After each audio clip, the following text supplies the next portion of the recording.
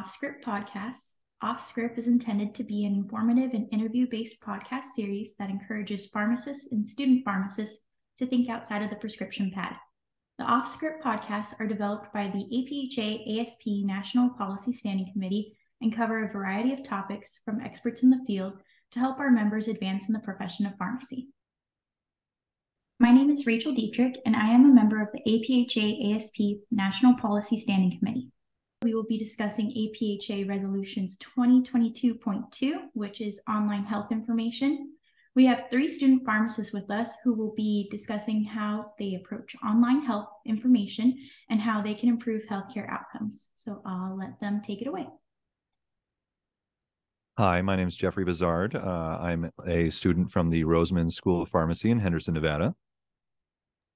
Hi, everyone. My name is Dia, and I'm a P3 at Western University of Health Science over in Pomona, California. I've been involved in APHA as their patient care vice president at my local chapter.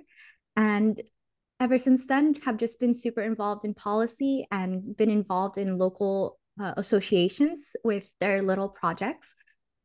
And I'll let Alex introduce himself. Thank you so much. So I am Alex Shintiai. I am a class of 2023 student at Palm Beach Atlantic University. Likewise, APHA has been my home for a long time. It was actually the very first organization I joined on campus.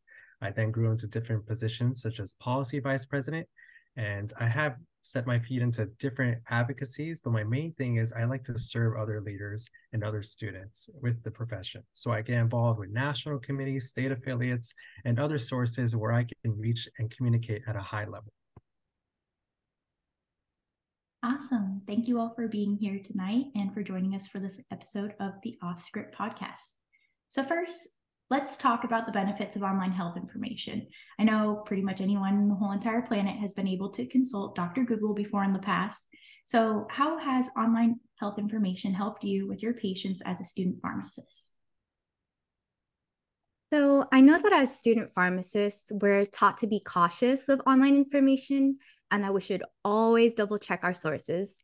But with that in mind, and considering the evolvement of technology and how much we rely on the internet on a daily basis, online health information has proven to be a really incredible tool in helping spread important information to our patients. And the way that online information is disseminated and utilized is a crucial factor.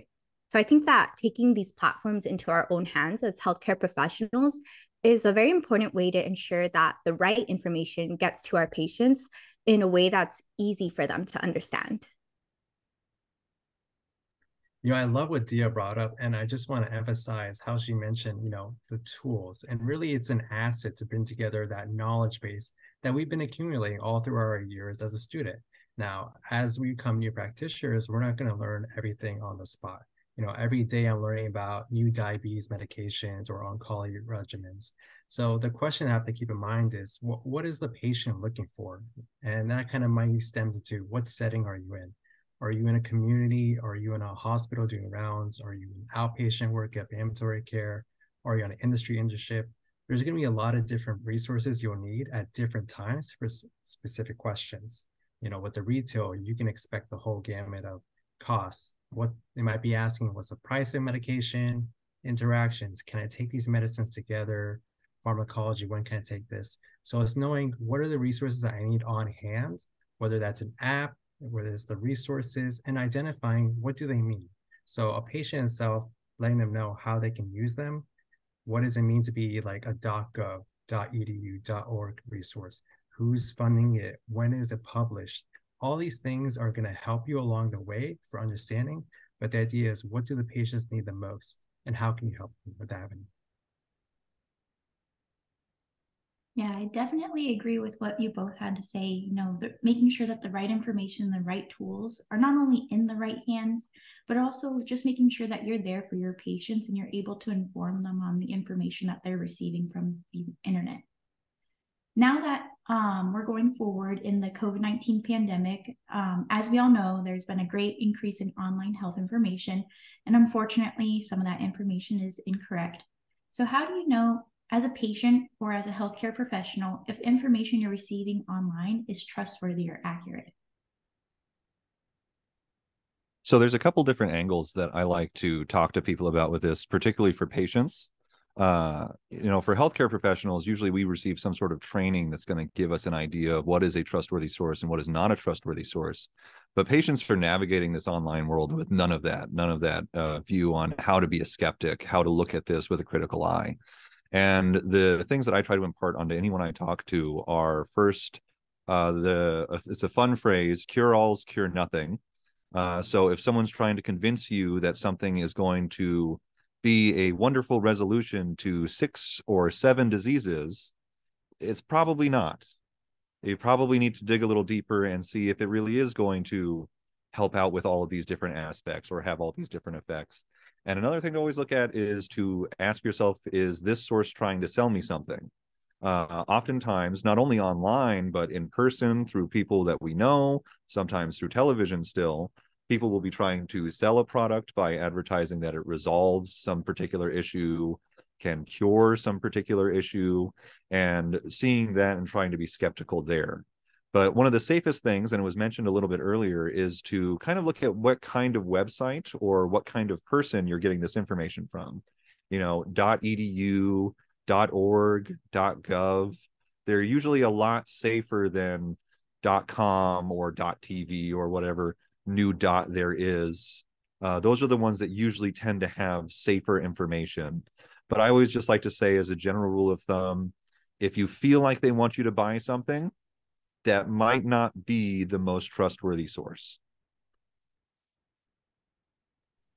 And that's really insightful what Jeffrey brought up, that concern that patients actually have to be on the lookout for something. So like you mentioned, there's really a dynamic between the patient side and the healthcare professional side.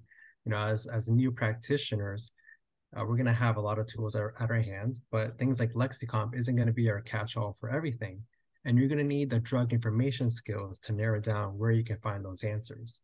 So I know that all students take a class that's similar to it. And honestly, I tell people it's kind of like an art form. And it takes practice. It takes, learning new things and gaining wisdom in the area, figure out, okay, how do I narrow down the information I need? So we have to understand, okay, there were things like tertiary resources, secondary, primary resources. What does this mean? When is it appropriate to look at research articles and look at the authors? And when is it more appropriate where you can use maybe PubMed searches to narrow things down? So as a healthcare professional, I think we have a better understanding of where we're going to be looking for, but really it's that patient side that, with a lot of, I feel like obstacles, concerns of, is it reliable? Let's first break down, why are they there? The patient was there because they were looking for information to help themselves in some way or some manner. At least usually that's the ideology. One of the best options we have to help patients might actually be the market, letting us know there are products out there to give them information. So there's a lot of new companies that are developing in this new digital age kind of policies or maybe patient quality information or handouts where patients can easily access them. They might have videos to read, they might have pamphlets, but it gives you that kind of drug information in that patient-friendly form that you can easily give to a patient. Because when we're at the pharmacy, we're not be able to give them that full time and breadth of knowledge. But if we can give them that resource that identifies their issue, whether that's a disease state or specific medication, that might be our new answer. Yeah, 100%. I agree with you guys.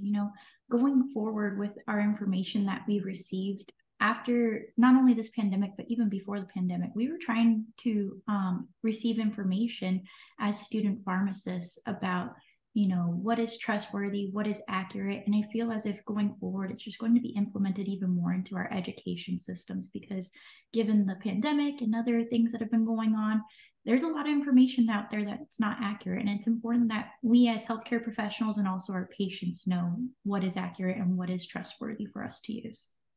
Now, I know for myself, I have experienced several encounters with patients where I had to address this health misinformation concern. So what have you done in these scenarios where a patient might be misinformed by some online health information that they found on the internet? Oh, I've definitely come across my own instances where patients have been misinformed by online information. For me, I like to start off by seeing where patients are coming from rather than just shutting them down immediately.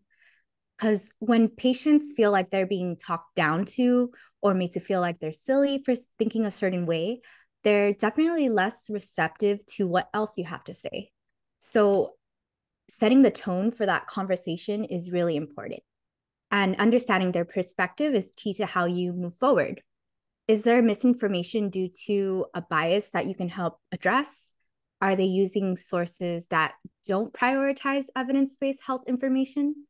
Is it from friends or family, and that information that they're getting is distorted along the way that it's being spread from person to person? It's kind of like that game Telephone that we all grew up playing, where the first person gets given a certain phrase or word, and then at the end of it, it was totally different from what was originally said. So you can kind of think of that and make sure that patients are taking everything with a grain of salt, just like Alex and Jeff said about making sure that these sources are reputable.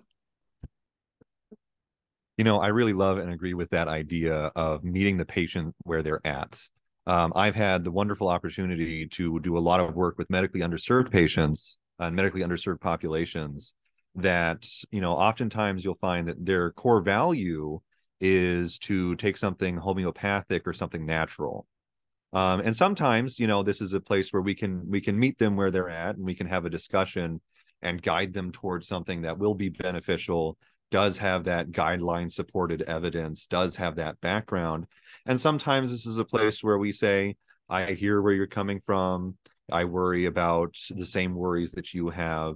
But it's about two things are my core philosophies. I don't argue with patients.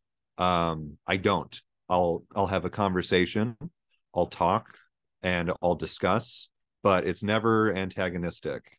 And the second thing is that I want them to walk away knowing what I think is true. Ultimately, you can never truly convince someone very easily just to switch sides. But if you establish yourself as a trustworthy person, if you establish yourself as a knowledgeable medical personnel, then you have the opportunity to provide yourself as a trustworthy source. And you can give them this information in a context that is beneficial to them.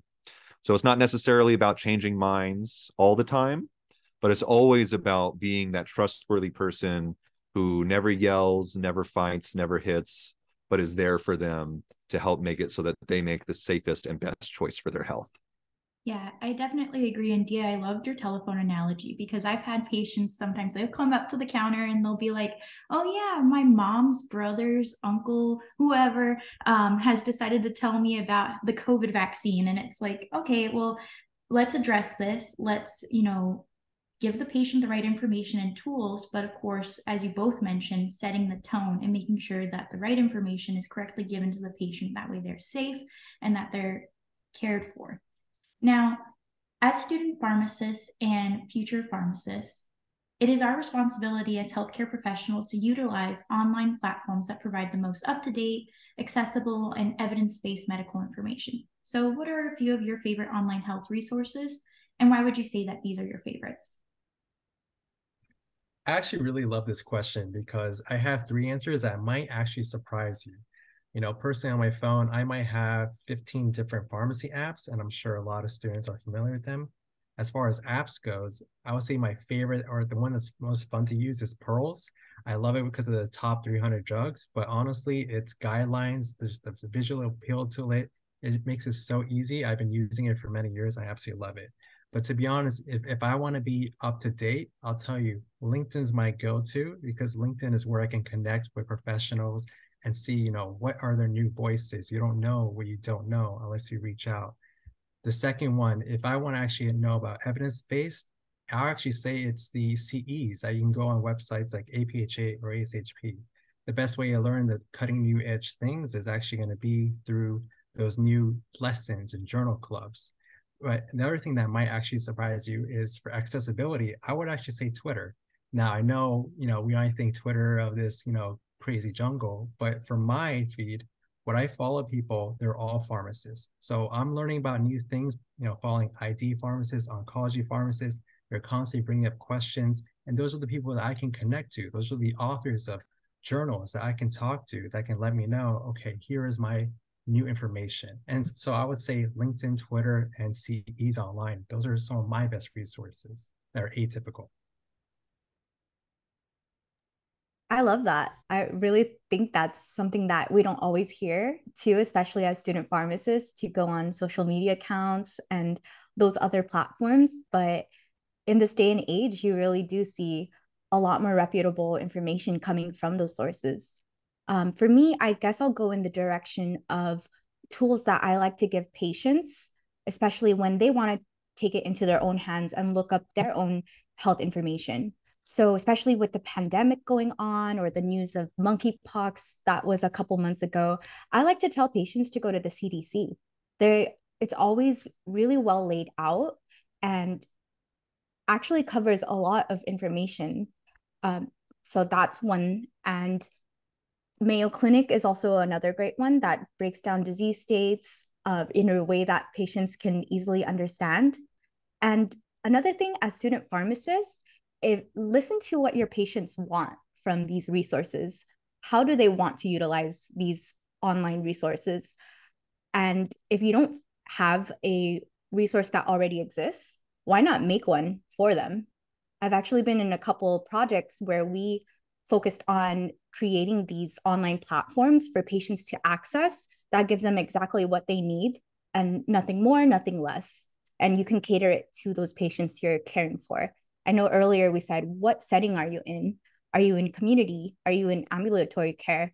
And cater it to that setting and the patient population you're working with. You know, I really love those answers for giving to the patients, particularly the CDC. I like to provide patients with links to the Mayo Clinic for specific disease states or to the Cleveland Clinic website for specific disease states. They're really great resources that provide things in simple language, in layman's terms, which is a really big benefit for patients that might not fully understand everything that's going on to them. So a combination of your own words spoken to them to help break things down, and then something they can read when they get home makes a really big difference. As far as a professional, a medical professional, I'm a simple man. I like guidelines and the Control F function. I recommend that everyone go ahead and, as much as they can, get as adapted to just trying to find it through that means. Other programs and other websites do tend to have a lot of valuable information and can break it down in a number of different ways. But if you want to stay up to date, and particularly if you want to get an alternative opinion, I really recommend going to guidelines for countries that you do not practice in. Go ahead and take a look at what they do in Europe. Take a look at what they do in Canada. Take a look at what they do all across the world. You'll see recommendations that are a lot more culturally sensitive to different peoples, different populations. And sometimes there may be a language barrier involved, but I found that you can even get a little deeper into those easier than you might think. The only note that I would want to leave everyone with is to keep in mind the most vulnerable populations we have are populations that are speaking English as a second language. Oftentimes, they don't have a reliable source. And oftentimes, if you are like me and you are a monolinguist, you can't really help them to identify if a source is truly up to date, truly quality. So this is something to try to make sure that you rely on your friends, rely on the resources that are provided to you in your workplace as much as you can, to make sure that when you're helping someone who does not have English as a high fluency, that you're going to want to make sure that the source you're providing them is going to be in layman's terms in their language, and it's going to still be up to date and accurate. Biggest challenge that there is to do that, but it's also the most important thing that we can do for our patients. Jeff, I love that you mentioned that, because one of the functions that I've noticed in a lot of community pharmacy settings is the ability to change the patient handout information to a language that is the patient's preference. And I think a lot of pharmacies don't take advantage of that opportunity and that function. So I think that's something we can easily do. Just go into the patient's profile and address it, and maybe leave a note just saying, oh, hey, the patient speaks Spanish as their first language. I think that's a great source of information, and you're able to provide the patient with any details about their medications or their disease states in the language that they prefer. And just to round out everything, I want to thank you all for the time and participation in this discussion. I've learned a few things. I hope you have all enjoyed learning things and discussing more about online health information. And once again, I just want to say that this has been another episode of the Off-Script podcast brought to you by the APHA ASP National Policy Standing Committee. Thank you.